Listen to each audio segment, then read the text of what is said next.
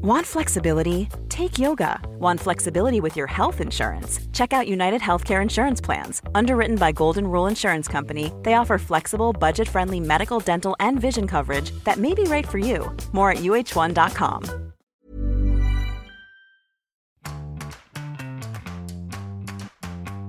Welcome to How to Date, a show about how to master the messy, complex, challenging and bizarre world of dating when you really didn't think you'd be back here again. I'm your host, Dr. Amantha Imber. And I'm your co-host, Monique Robin. Okay, so tell us your hot tip, Amantha.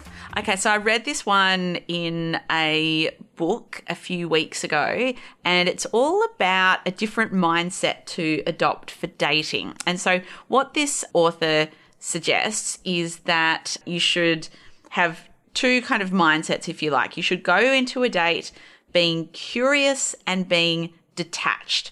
So let me unpack that briefly. So the curiosity, you should be curious to learn and discover who this person really is. That's kind of obvious.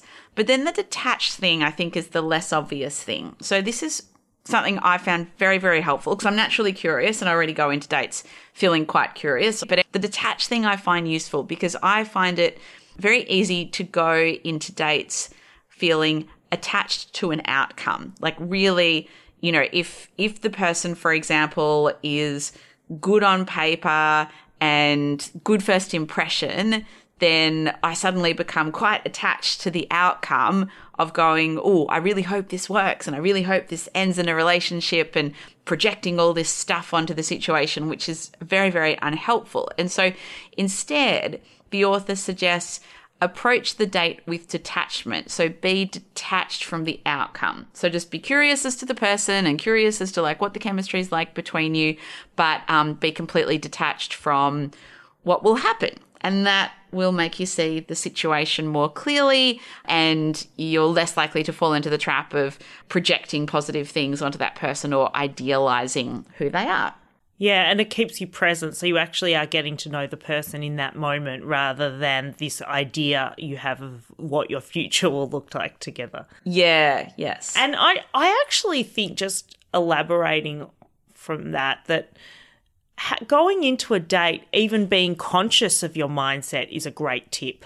I don't think we even realise that we go in, usually, dare I say, we go in with a judgmental mindset. So even say an affirmation like, I'm going to go into this curious and detached, already positions you in a place where you're more receptive to that person. So even being aware of your mindset and making it one that will best serve the situation. And I know at the moment you're defaulting to second dates where you're in that mindset that you're going to have a second date and really give this person a chance. So that tip about being curious and detached is a really good position to go into that default to second date mindset. Yeah, definitely, definitely. And I just find it super helpful. So literally before every date now, I'm like, be curious and be detached. And I just keep that front of mind, and I find that it changes things for me. And particularly if I find myself in the lead up to a date, like feeling really excited about someone, but I haven't actually met them. I might have just had a phone conversation. It's like, what do you know from a phone conversation? I just remind myself, just be detached from the outcome. Like it might be good, but it might not be. And so therefore I just feel like I see things more clearly and I can be more grounded about it and make better decisions. Yeah. And conversely, when you find yourself being really judgmental on the date, and you're about to sort of blow it and switch off in your head, because you can actually go, no, be curious and detached. That's right. So that's our tip for the week. Be curious and detached, folks, when going into dates. I like it. Really like it. That is it for today's show. If you have enjoyed How to Date, why not share it with other people that you think could benefit from some of the advice that we are offering? And if you enjoyed this episode, we would love to get your feedback. Please leave us a review in Apple Podcasts or wherever you listened to this show from. And we will see you next time. See you soon.